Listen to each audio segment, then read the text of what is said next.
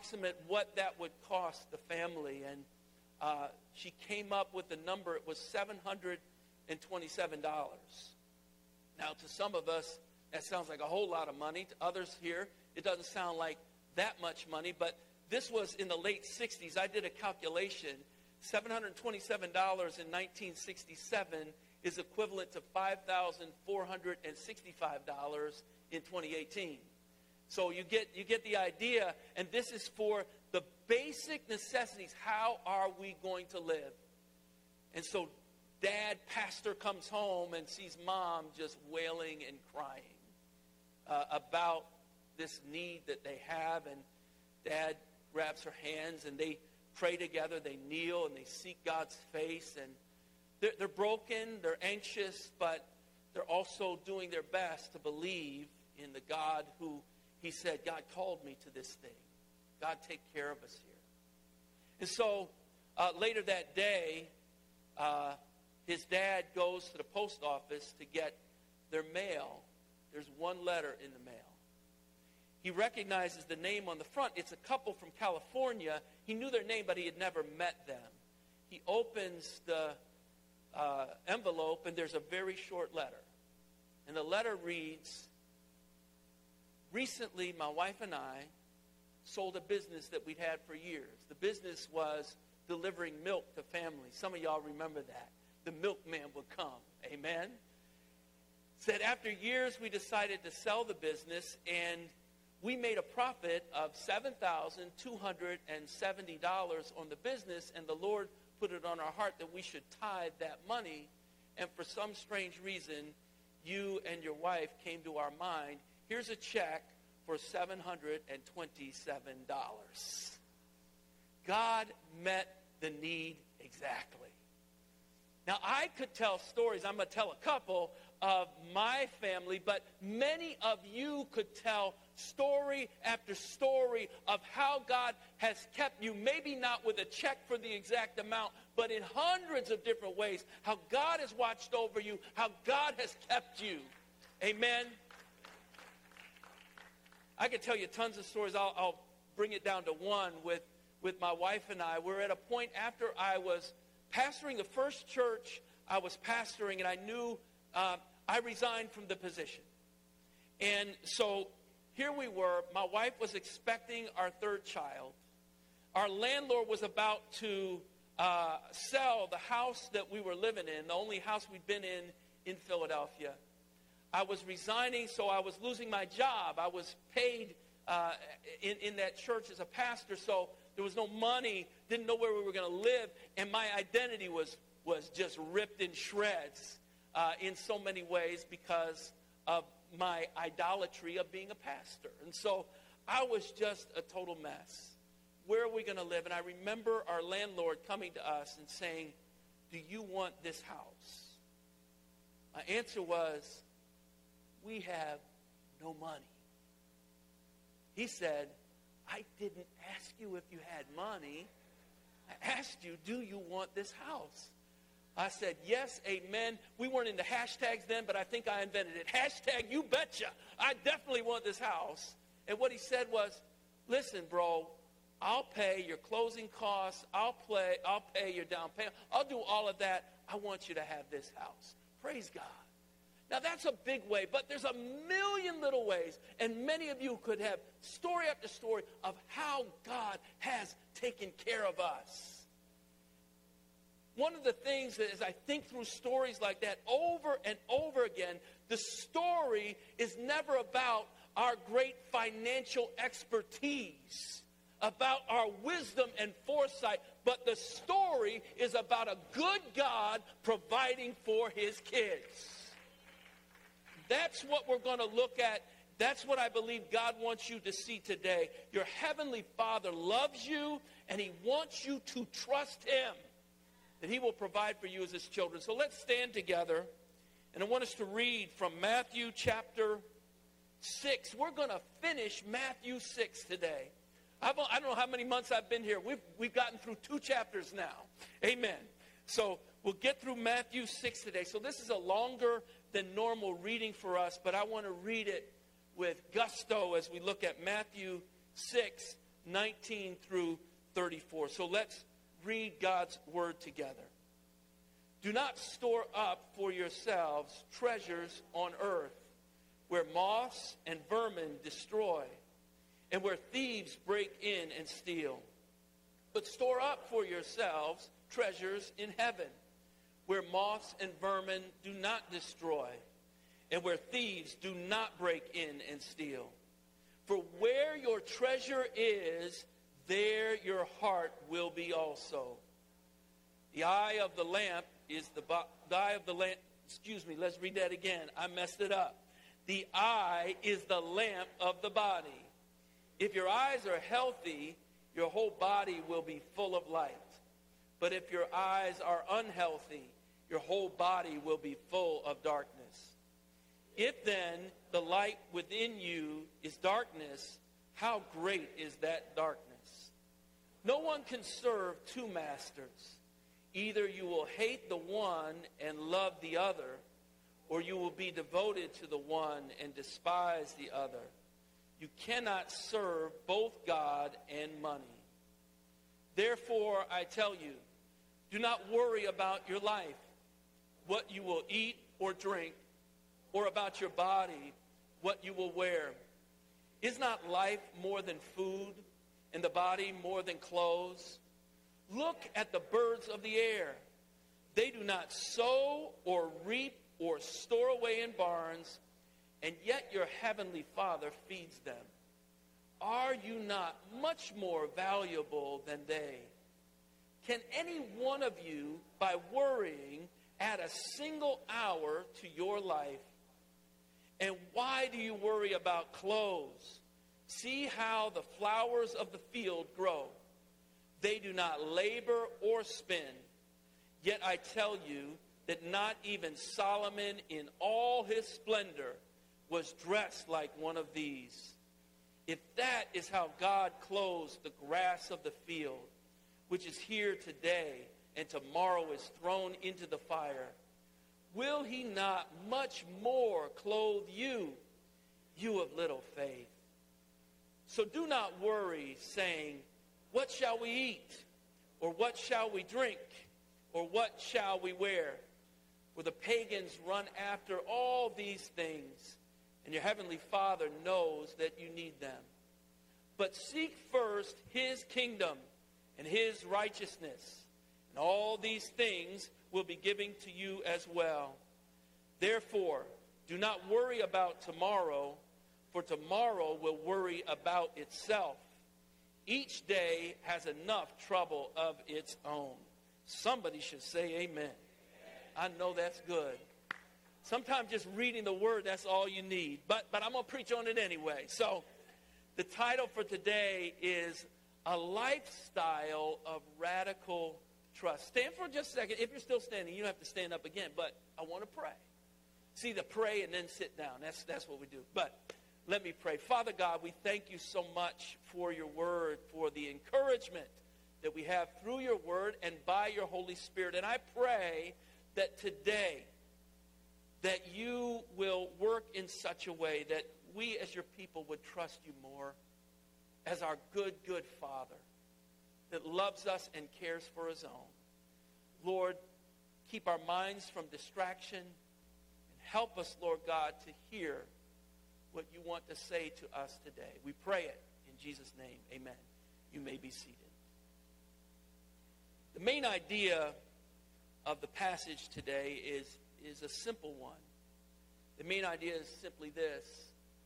Disciples are those who seek after the things of God and trust God to provide for their earthly needs.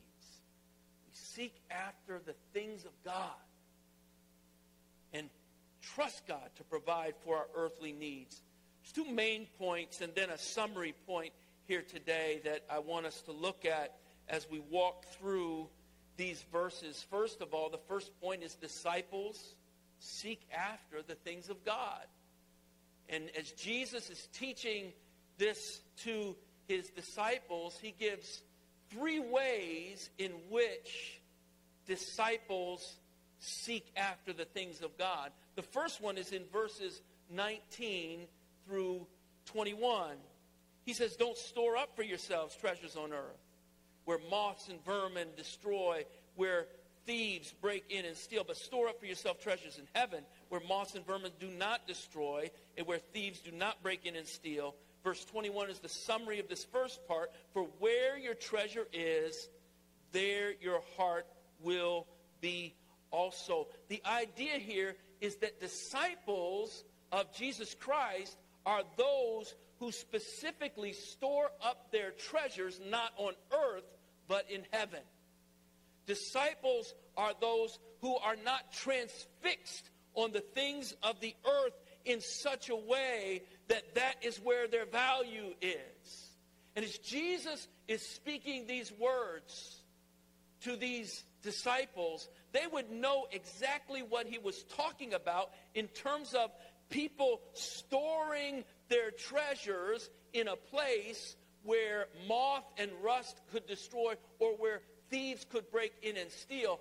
There were no banks out there back in the day, in the first century, but people would find the best place in their house where they could store things, usually a middle room in the center of the house, where they would store anything and everything that had value.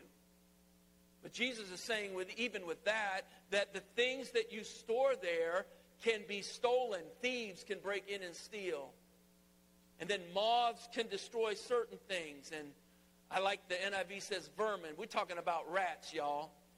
I don't know about anybody else here. I can deal with mice, but when I see a rat, I'm like, oh, Jesus, help me. He says vermin come in, and moths come in, and thieves come in, and all these things can happen. And as much as you value these things, you can lose them. Any earthly treasure that we have is subject to loss, Jesus says. And so what he's saying is, if your mindset is on earthly treasures, that is your goal. That's what gives you hope. That's what motivates your life. He says you're going to lose on that, because your life will be full of one grief after another grief after another grief, because all these things will be gone. You don't take any of it with you. Amen? So Jesus is letting us know that all these things eventually will be destroyed. Only, he's saying, only your heavenly treasures, the things of God, have full immunity from destruction. Those things will last forever. So again, that summary statement, where your treasure is, that's where your heart will be also. A lifestyle of radical trust. Disciples are those who seek after God. Now, secondly, verses 22 and 23 give a second example of this. They say the eye is the lamp of the body. If your eyes are healthy, your whole body will be full of light. But if your eyes are unhealthy, your whole body will be full of darkness. If then the light within you is darkness, how great is that darkness? Now, I don't know about anyone else, but as I was reading these verses in their context, it was hard for me initially to see the exact connection between verses 22 and 23 and the verses before them and after them. It was a little more difficult. The end, again, of verse 21, where your treasure is, there your heart is also. The end of verse 25 or 24 after that, you can not serve both God and money. You can see the definite connection between those two things. But it was a little harder for me to understand. Now he's talking about the eye is the lamp of the body. If your eyes are healthy, one thing. If they're not healthy, another thing. What are you getting at? It's interesting. Actually, in the Greek text of verse 22, ours says in the NIV, the eye is the lamp of the body. The word order is different in the Greek text. It says the lamp of the body is the eye. It prioritizes the predicate, the lamp, above the subject. Why does he do that? Because he wants you to see that what's important here is the way into your life is through this lamp called your eye. In other words, he is letting us know that how your heart begins to treasure something and have affection for something is because your eye, the lamp of your body, gets fixated on it. What are you fixated on? The eye is the lamp of the body. And so, as I was studying these verses, it was really helpful for me to look at two words in particular. You could put up that next slide. That was very helpful for me to understand what was going on. In verse 22, you have the word healthy. If your eyes are healthy, your whole body is full of light. And then in verse 23, the word unhealthy. But if your eyes are unhealthy, your whole body will be full of darkness. What is he talking about in these verses? What is healthy versus unhealthy? Well, first of all, I want to look at the word healthy that he uses there. The Greek word is aplous. Tell someone, ask someone, are you aplous? No, you don't have to do that. The word means healthy. It's translated healthy here, but the primary meaning of that word is single-minded or generous. The word is used in Romans chapter 12 and verse 8 when he talks about if your gift is giving, then he says give aplous, give generously. It's used in James, the first chapter and the 5th verse, where he's saying, if any of you lacks wisdom, let him ask of God, who gives aplous. He gives generously. Ask of God. This word is talking about generosity. Now, what you see in the NIV is that these two words are juxtaposed to each other. They are opposites, healthy versus unhealthy. But when we see that the primary meaning here of aplous is to be generous, single-minded in your generosity, willing to give things away, not hoarding what you've been blessed with, but easily giving it away, then the primary meaning of poneros, the word that's translated unhealthy, is evil, faulty, or worthless. It's the word that's used in the Lord's Prayer when he says, keep us from temptation and lead us not to evil or the evil one. Same word used there, poneros. You can go back to that slide again. Stay on that slide. So it's the same word. So if this evilness, this faultiness, or this worthlessness is being compared with generosity, then what is faulty generosity? It is being stingy or ungiving. If you have an NIV, it's in the footnotes of the NIV that these words mean generosity and stinginess. And so I think for me, that helps me to understand what's going on here. We treasure things in such a way that if we treasure them in an ungodly way, they become life to us.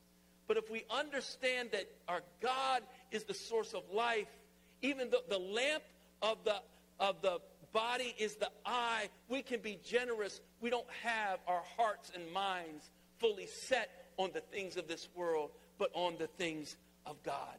Now, if you'll notice in the upper left-hand corner of that slide, some of you might know what that is, and many of you won't. That is what is called the evil eye. Who's ever heard of the evil eye? Okay, when I put in my phone, I tested this, messaging on my phone, and I wrote evil eye. That's the emoji that came up. Evil eye. Evil eye is an idea that we have records of that starting 1,000 years before Abraham in Sumerian culture. It's all over cultures all over the world, and it's in our culture. For goodness sake, there's an emoji for it. The idea of the evil eye is stinginess. It's used in Matthew chapter 20. I have the pertinent part of that verse on the board. But in Matthew chapter 20, there's the parable of the workers in the vineyard. And you'll remember in that parable, there are workers who came early in the morning and got put to work. Those who came at midday and got put to work. And those who came at the very end of the day with only an hour left and they were put to work. And you remember in that parable that the landowner begins to pay the folks. And first come those who just work for an hour, and he gives them a full day's wage. And the people who worked all day said, yeah, this is going to be good.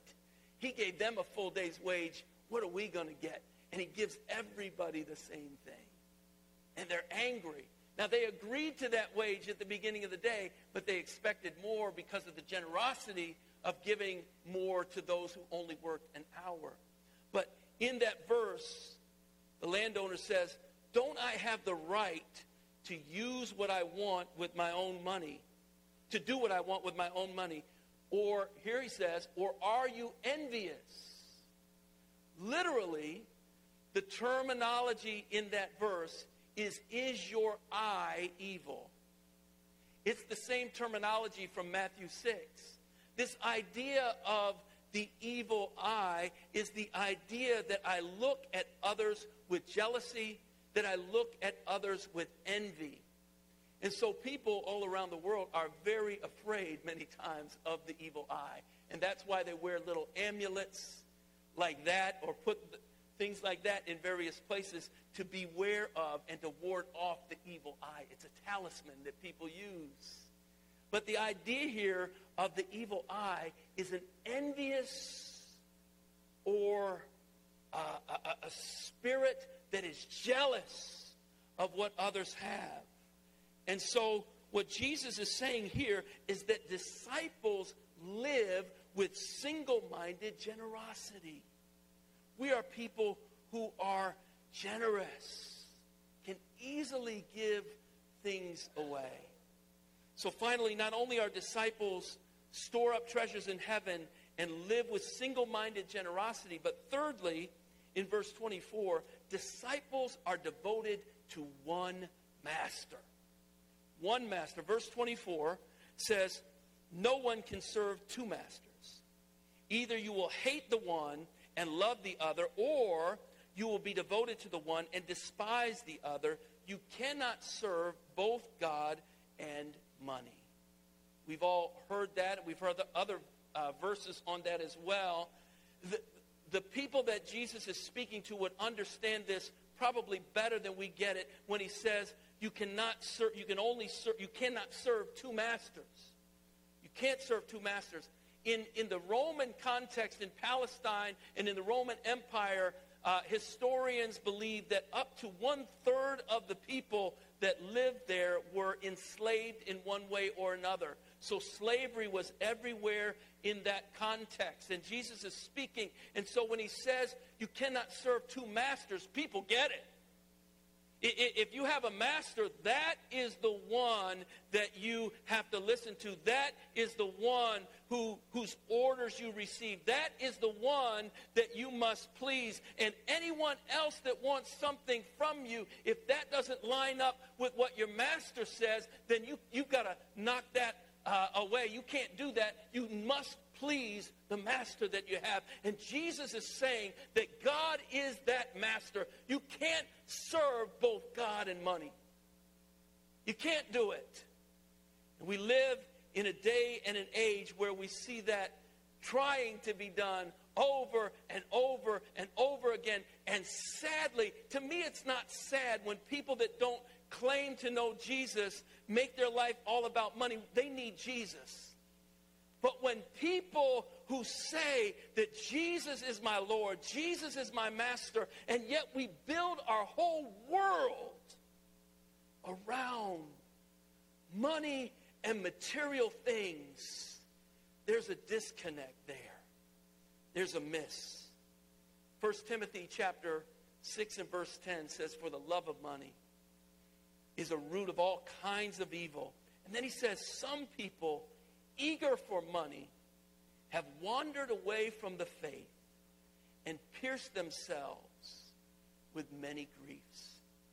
Brothers and sisters, money and material things cannot be your master if you're a disciple of the Lord Jesus Christ.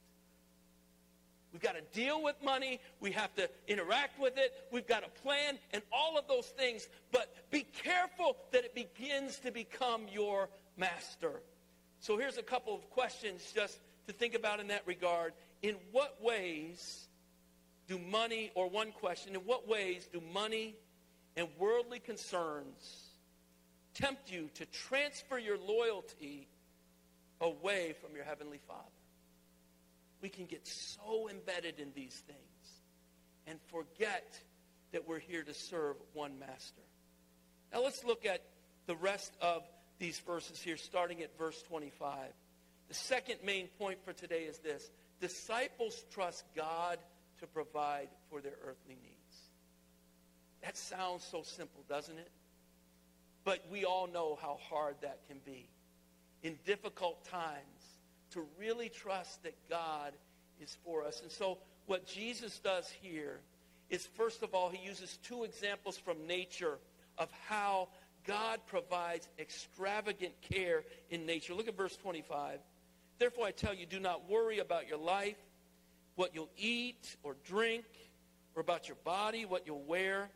Then he says, is not life more than food and the body more than clothes? The first example, he says, is from birds, verse 26. Look at the birds of the air. They do not sow or reap or store away in barns, and yet your heavenly Father feeds them. Birds don't sow. They haven't been to agriculture school. They don't know how to till the land. They don't know how to plant anything. They don't know how to irrigate water. They don't know how to do that. I remember growing up in the country, and we had a big backyard, and when it would rain, I was always interested when it would rain, the worms would come out of the ground in the backyard, and we had robins, lots of robins that in our area, and they would always come down, and when it rained, they'd see those worms coming out, and they'd eat up the worms. Listen, birds don't know anything about animal husbandry or worm farming. They just know that when God sends the rain, it's time to eat some worms. Amen? And the scripture says God takes care of them. They're not worrying about what to eat. The idea is they're not working for this. They don't plant anything, but God takes care of them. And then he goes on to use the example in verse 28 of flowers. Verse 28, he says, and why do you worry about clothes? See how the flowers of the field grow. They do not labor or spin. Yet I tell you that not even Solomon in all his splendor was dressed like one of these. That's how God clothes the grass of the field, which is here today, tomorrow thrown into the fire. Will he not much more clothe you, you of little faith? Some of you are going down to the flower show at some point in the next week or so. My wife saw that on TV last night, said, we should go to the flower show. And I'm thinking, are there some ladies that want to go with my wife to the flower show? You got it, Will. You got it. You know what I'm talking about. We're right there. But maybe I'll go down to the flower show. It's not necessarily my thing, but going to the flower show, looking at God's creation and what he does and the splendor of what God does is amazing. And he says, these plants, they don't know what they're doing. They don't spin. They've never been to a shop to find just the right fabric. They haven't been to fashion school or beauty school. They don't know how to read GQ or any other magazine. And yet God arrays them in this beautiful way that blows away even the greatest king that we've ever known, Solomon. They're more beautiful and more glorious than the greatest king of Israel. He says, look, God takes care of his people. I love the fact that he emphasizes this in verse 26 and verse 30 when he says, are you not much more valuable than they? And then in verse 30, will he not much more clothe you? We serve a much more God. You are created in the image and likeness of God. He has come into this world to redeem you from your sin. He calls you to himself as your son, as his daughter, and he loves you with an eternal love. How will he not much more take care of you? God wants us to know that we serve a much more God. And so we see in these verses that worry is replaced by simple trust in God. Look at this. He uses the term worry over and over again. In verse 25, do not worry about your life. In verse 27, can any of you, by worrying, add a single hour to your life? Verse 28, and why do you worry? Verse 31, so do not worry. Verse 34, therefore do not worry about tomorrow. He says that all this worrying is getting you absolutely nowhere. Trusting God is a defining mark of the lives of disciples. Love the way Paul puts it in Philippians chapter 4, verses 6 and 7. He says, be anxious for nothing, but in everything with prayer and supplication, with thanksgiving, let your requests be made known to God. And I love this in verse 7. He says, and the peace of God, which surpasses all understanding. Now look at what he says. He says, it will guard your minds and it will guard your hearts in Christ Jesus. God sets up a guard against all the thoughts that the enemy would bring, when instead of living in constant anxiety, we give it over to God with thanksgiving and prayer. Much more, we have a much more God. He wants to take care of us. I love that phrase in verse 7 of Philippians 4, the peace of God, he says. In Romans chapter 5, we learn that we've been justified by faith in God, and therefore, he says, you have peace with God. In Romans 5:1, we have peace with God. What does that mean? God is no longer alienated from us. We're no longer his enemy, and we have peace with God. In other words, God is no longer coming after you with wrath or with judgment. Now you are his child. You have been justified, declared not guilty, and you belong to him, and you're his child. But the emphasis is different in Philippians chapter 4. Now he says, and we have the peace of God. Not peace with God, Romans 5:1, but now peace of God. In other words, the peace that God himself has, because he is the creator, the sustainer, the redeemer, the one who has everything under control. He says, I want you to have my peace. I want you to know what it is. Not to have to worry every day about everything. God calls his disciples away from a life of worry and fear to a life of trust. Disciples don't have to live life scared. God is able and God is willing. I want to think about this in terms of 21st century, because we're dealing with different issues than they dealt with in the first century, although some of the things are the same. Last week I was with my dad, and my dad's 88. Every time I get together with him, he'll pull out an album, a photo album, and want to show me things. The same things every time, over and over again. But he's showing me through one of these albums, and he was an engineer. He worked as a civil servant with the Air Force for many, many years. And he shows me this picture of this room, this large room, probably at least as big as this room, with a computer in the 1950s, right? And so the whole room is the computer. There's lights everywhere. There's buttons everywhere. There's reel-to-reel tapes everywhere. There's wires going all over the place. This is a computer. And I'm just thinking, I don't have my cell phone with me, but what we now have at our hands on a cell phone can do more than that big computer could do in the 1950s. We got more information at our hands, and that sounds so good.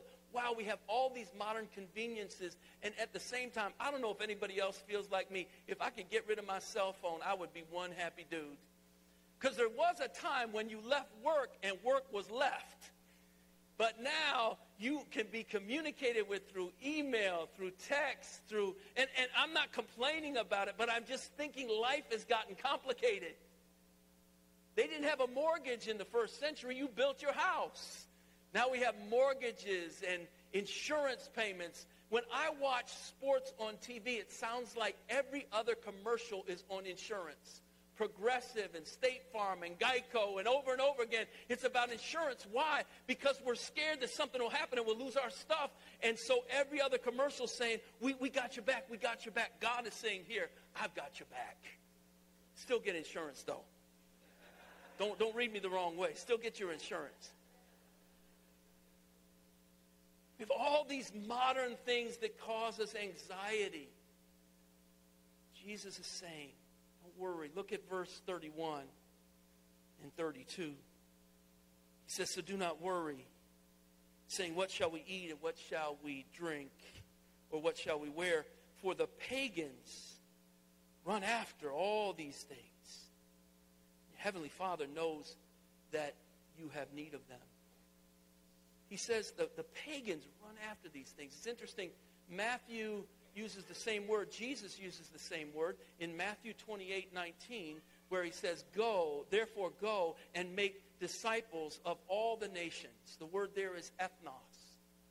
All the peoples, all the people groups. He uses the same word here in verse 32 for the pagans, the ethnos. People who are outside of the community of God's people, he says, they run after these things.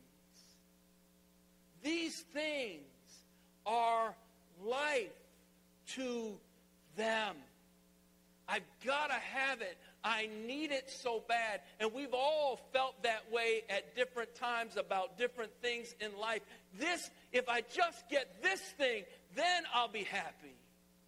He says the pagans, the ethnos, run after all these things. Don't be like them. God has designed you in such a way that whatever you get in this world will not satisfy. It cannot satisfy. God has designed you in such a way that at the end of all things, you're only going to be satisfied in Him. And praise be to God for that. So here's two questions for us. What are you running after? The pagans run after these things. What are you running after to find life? It could be material things. It could be a relationship. It could be a lot of different things. Reputation. What are you running after where you think if you overtake that, now I get life?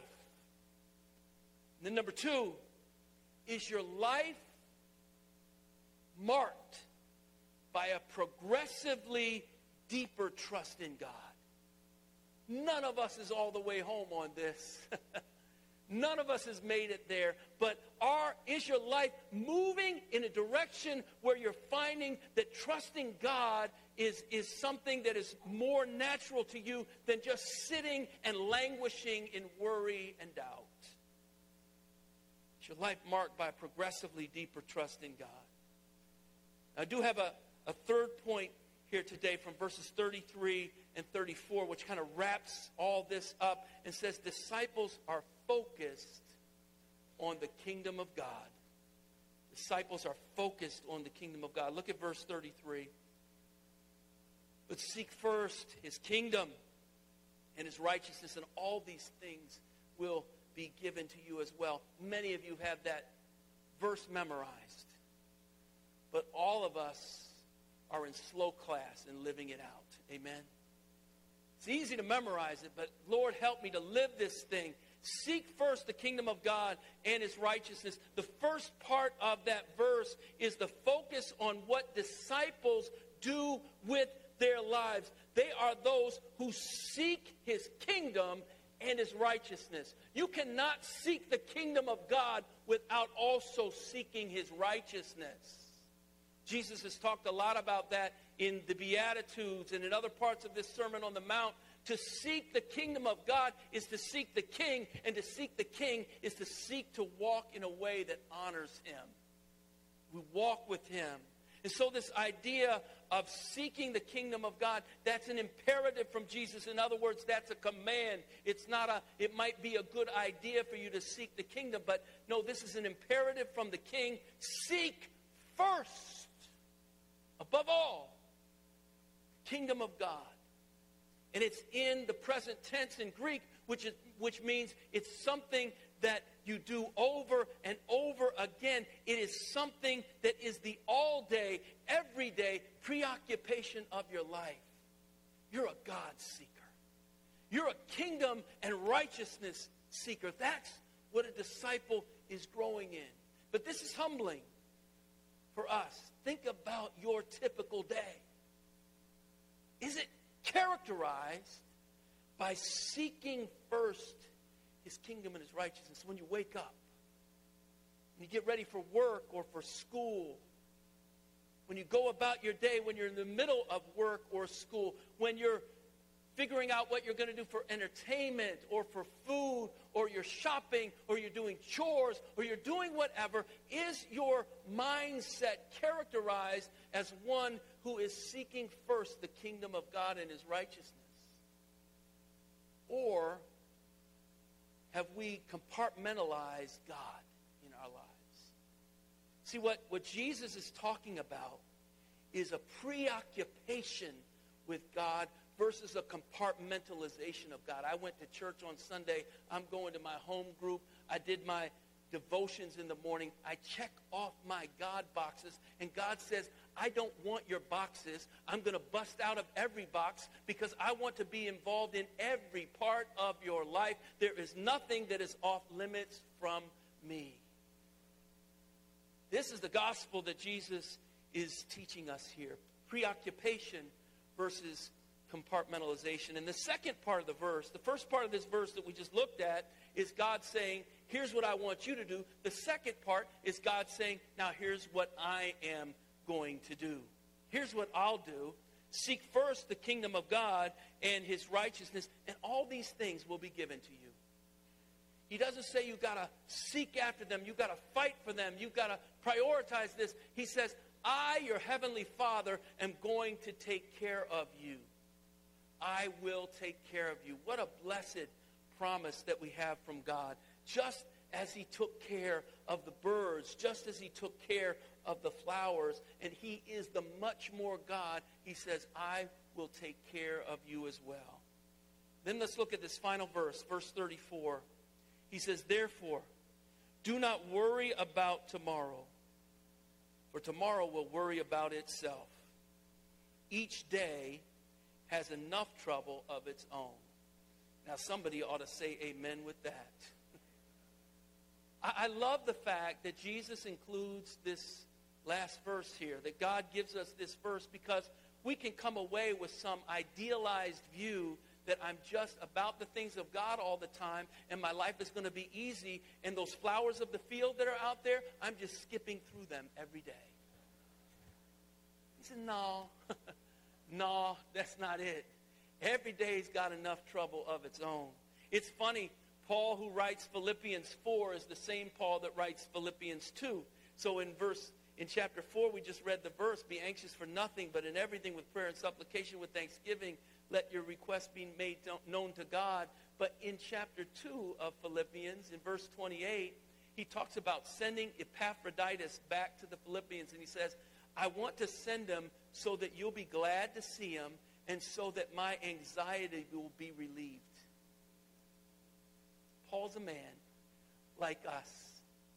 And so I love the fact that Jesus includes this. This is a reality check for us. Life is full of trouble and difficulty.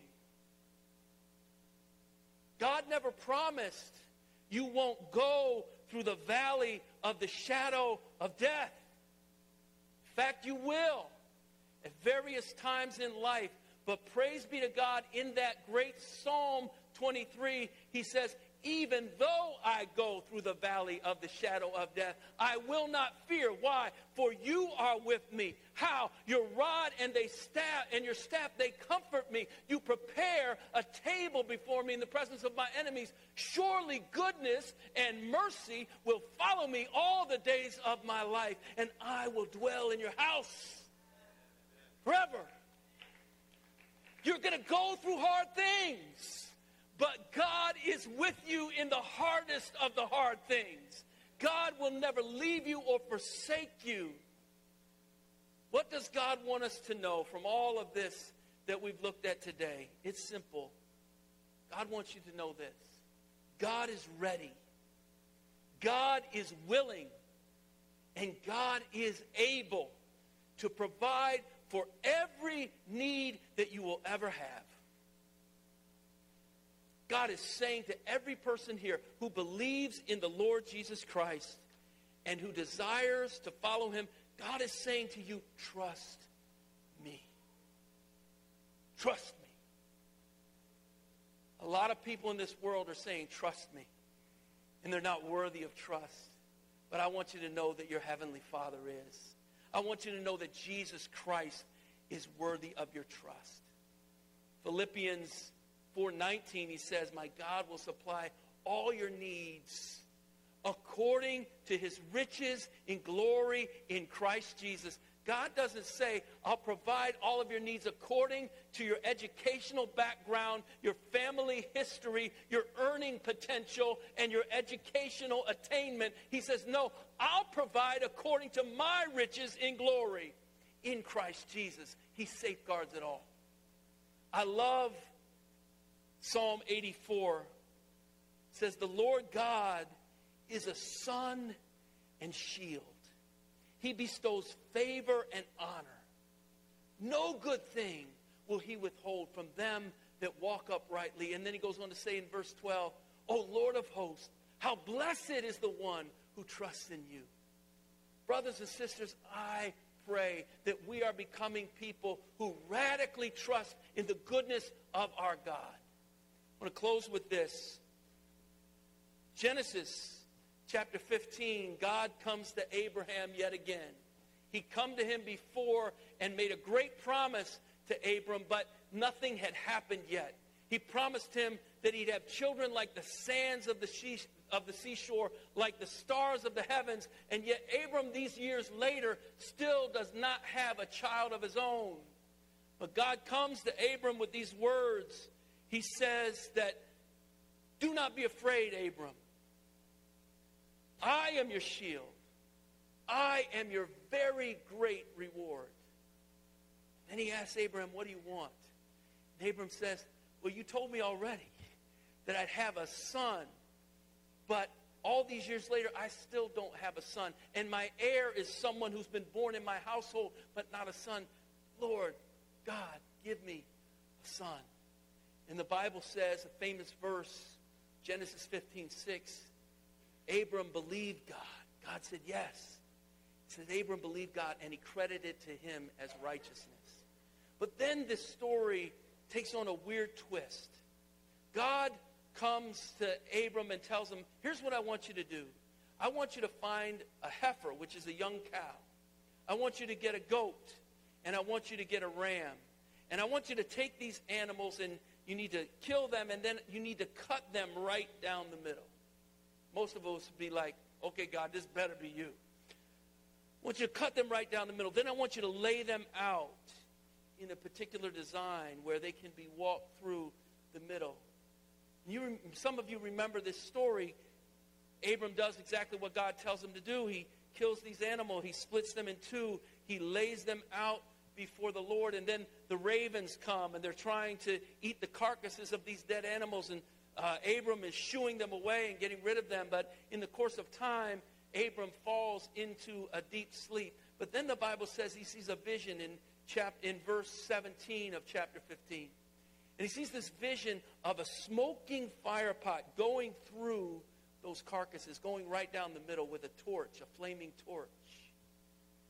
And then in verse 18, the Bible says, and then God said, the Lord said, today I make a covenant with you, Abram. And the language of making a covenant in Hebrew means to cut a covenant. That is the literal translation of the word. I want to cut a covenant with you.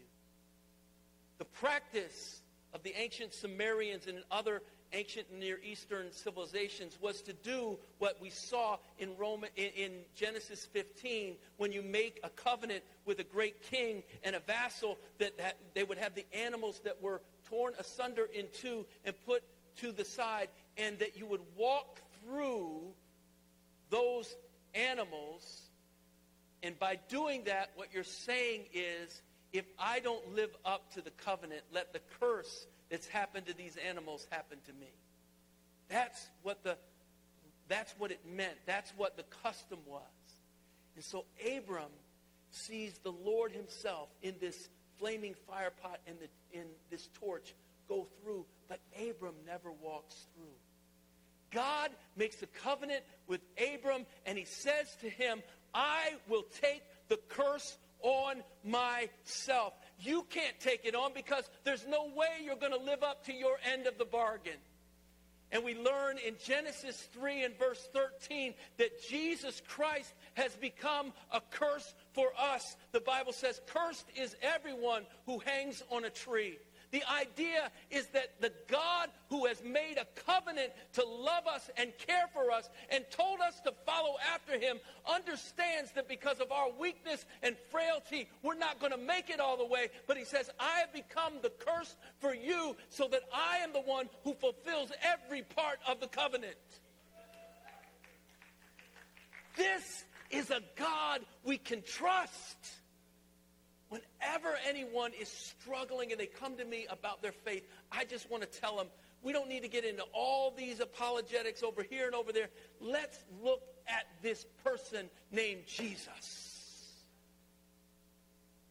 Look at what he has done. And when you see Jesus, you understand God. Brothers and sisters, that means we can trust him. You can trust him. Let me pray.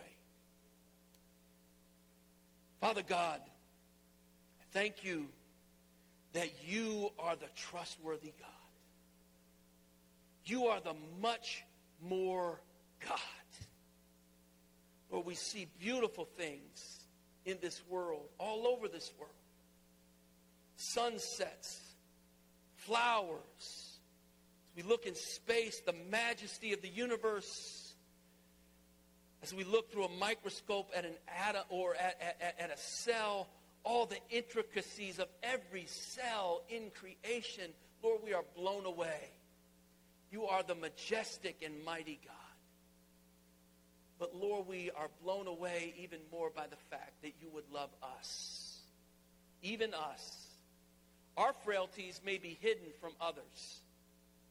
Many times our frailties are even hidden from us.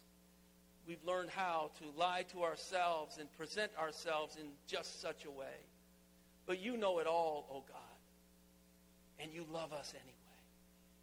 Lord, I pray that we will grow as men and women, as young people who are marked by trusting our good, sovereign, and perfect God. Be with us, we pray, in all these things.